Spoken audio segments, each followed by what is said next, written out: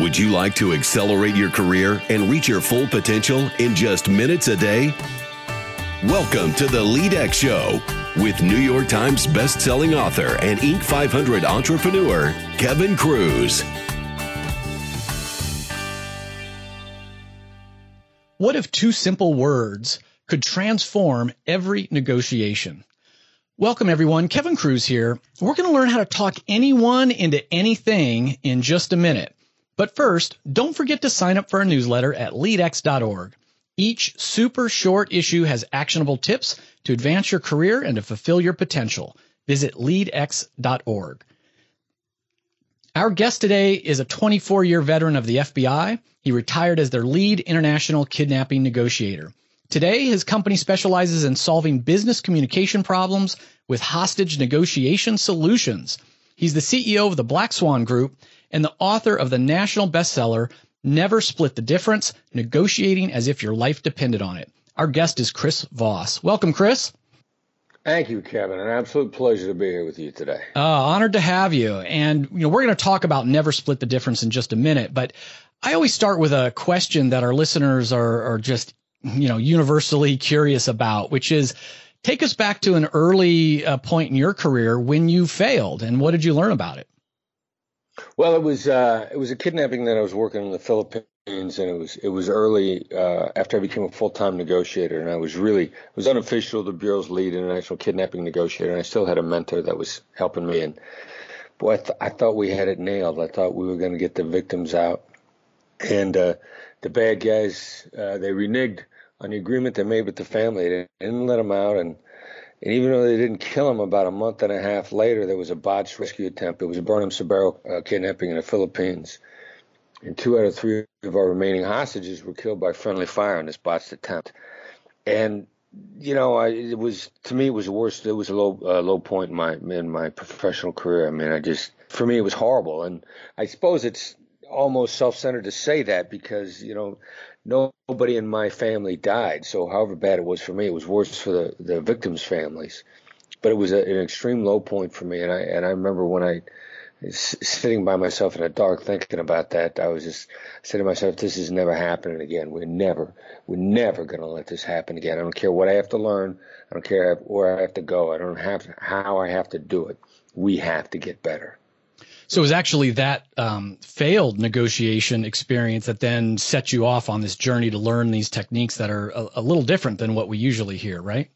Yeah, well, I went outside. I knew what we did in that case. I knew we'd run everything by the numbers, if you will. I knew I was good, but even more important at the time, I was in touch with everyone in the Bureau, and I had this great team around me. So I knew with my boss and the people that I worked with that we'd done everything that we could possibly do. And that's when I really started looking outside of hostage negotiation, the business negotiation. And that was really when I began to make the connections between the two, to take the best of business negotiation and put it in hostage negotiation and vice versa, and just evolve and get better. And I was really driven to make it all better. Makes a lot of sense.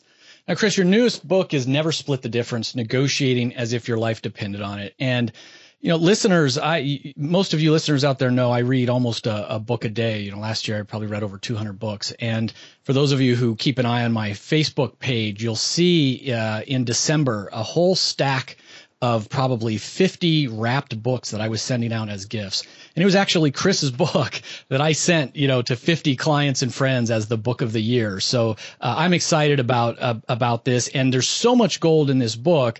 I encourage everyone to buy it and read it and reread it. Because have limited time, Chris, we're just going to hit a couple of the highlights and some things that I think people can apply right away. All right. So the first is that, you actually write in your book that there's one thing that if there's a Jedi mind trick out there, this is pretty close, and it's the practice of mirroring. And what do you mean by that? What is mirroring? What do I mean by that? Yeah. It's repeating what someone just said, just like I did just now. When you said, what do I mean by that? Yeah. And what it does is it creates more reception from the other side, and it focuses attention, and it gives them an opportunity to sort of dial in more with you and you dial in more with them. And then if they want to add to it and expand on it, it gets more information. It's one thing that causes almost a completely unconscious response for the person to want to go on. And I did it in a bank robbery with hostages, and we got the bank robber to make confessions about the crime before he even realized what he was saying. And I've got a client of mine, and again, it's just repeating the last three words of what someone has just said, and it makes people more receptive to you. It makes them want to go on. One of my clients likes to do it in every bargaining situation. He always mirrors the other side's position because their response tells him how solid they are or whether or not there's any softness in their position. So it's one of the great and the simplest, most awkward thing to do. I mean, I was teaching my class at USC last night, and I started them out mirroring because I said the barrier to learning is not complexity. The barrier is awkwardness. And I got to get people over being awkward mirroring somebody else because it's just so effective in getting people to talk.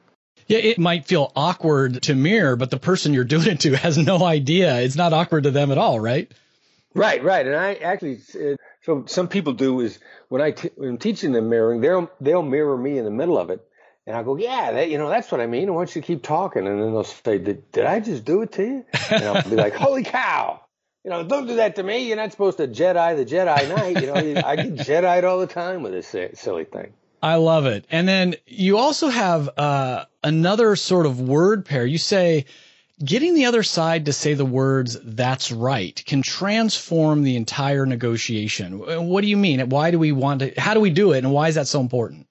That is the single biggest breakthrough moment, and more people have just crashed through more barriers by getting their counterpart to look at them and say, it's right. And it's what people say when they believe what they've just heard is a complete truth. And you've got to say it from the other side's perspective. You've got to be able to say the things to them that you're actually afraid of.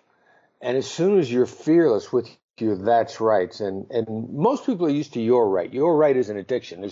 There's two negotiation addictions, I think. You're right and yes. They take us hostage all the time. We love them so much. We desire them, and you're right is one of those things, because you're right is what we say to people to get them to shut up and go away. Your boss is giving you a hard time about something you have no intention of doing. And you look at your boss and go, you're right. He's chewing you out for behavior that you have no intention of changing. But that's right is like, people watching a presidential debates, Hillary and Trump, whoever you were for, when they said something you thoroughly believed in, you looked at the screen and you said, that's right. You don't say when you totally believe something, you don't say, you're right. You didn't look at the screen when Donald Trump said something. You said, you're right. You said, that's right. And that's an epiphany moment that you trigger in the other side. And it establishes a bond where they want to throw something on the table that helps you. So let me go a little bit deeper on this question then. So similar to mirroring, is this sort of something that you would echo back their position or echo back their thoughts to get them to know that you've heard them? Is that what's going on here? Great question. You want to paraphrase them, and then you want to say something that's at the heart of what's driving them, and you almost sound like you're talking them into it.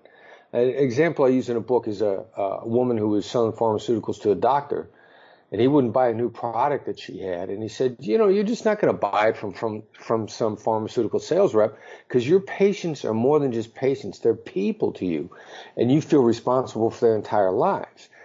And she said that, and she was almost sounding like she was trying to talk him out of the sale. Mm-hmm. But everything that was driving him that made him reluctant, she said it, and she said it from his perspective. And she said that when she articulated it to him like that, he turned and looked at her as if he'd never seen her before and said, that's right. And she made the sale. So it's a fearless thing. It's a very fearless approach. I'm glad you shared that example, because it explains to me, she wasn't just mirroring back his words. She was actually getting to his beliefs, which, your counterpart may or may not be so willing to share right away. So that's very powerful. Exactly. It's their beliefs and how they see it.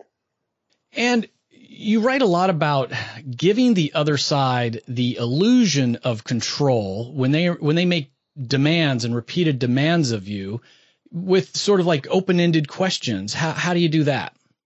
Well, yeah, and the secret to gaining the upper hand in a negotiation is giving the other side the illusion of control.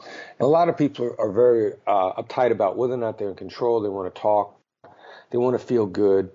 And I have a tremendous amount of respect for President-elect Trump, but he's kind of, he's this demanding sort of negotiator. And you notice that his son-in-law, Jared, has tremendous influence on him. Jared's a quiet guy. And I can promise you that Jared gives President-elect Trump the illusion of control a lot of times by asking him carefully selected what and how questions. There's great power in deference. And the control-oriented, aggressive negotiator, which was the negotiator that I had to learn how to get the upper hand on in kidnappings, as soon as you make them feel in control, you ask somebody what or how, people love to be asked how to do something. They feel powerful. And from a deferential position, you've actually granted that power. And you're the one that now actually has the upper hand in the conversation. And it's a little bit, it's listener's judo, if you will. That was one of the contributions from my co-author, Tal, to the book. It's listener's judo. It's a very strong way to proceed with a lot of confidence. And listeners, I mean, I'm jotting notes like crazy, and hopefully you heard what Chris said. I mean, power in deference. And I think so many people think there's power in power and try to, overpower a situation, come in big. There's power in deference and using these what and how questions. And Chris, again, there's so many additional, very easy to apply tactics in your book, which are great. Let me just, a lot of our listeners are mid-career professionals, either new in their role or they'll be, looking to take a new job inside or outside their company soon.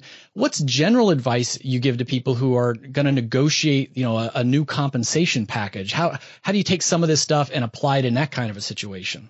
Well, price doesn't make deals, and salary doesn't make your control or your career. Salary doesn't make your career. And you use a great word. It's package. And there's a good friend of mine who's a phenomenally successful executive, and he had hit on exactly what hostage negotiators do. Hostage negotiator negotiates the future. So what does that have to do with business, and how do you negotiate your future in business?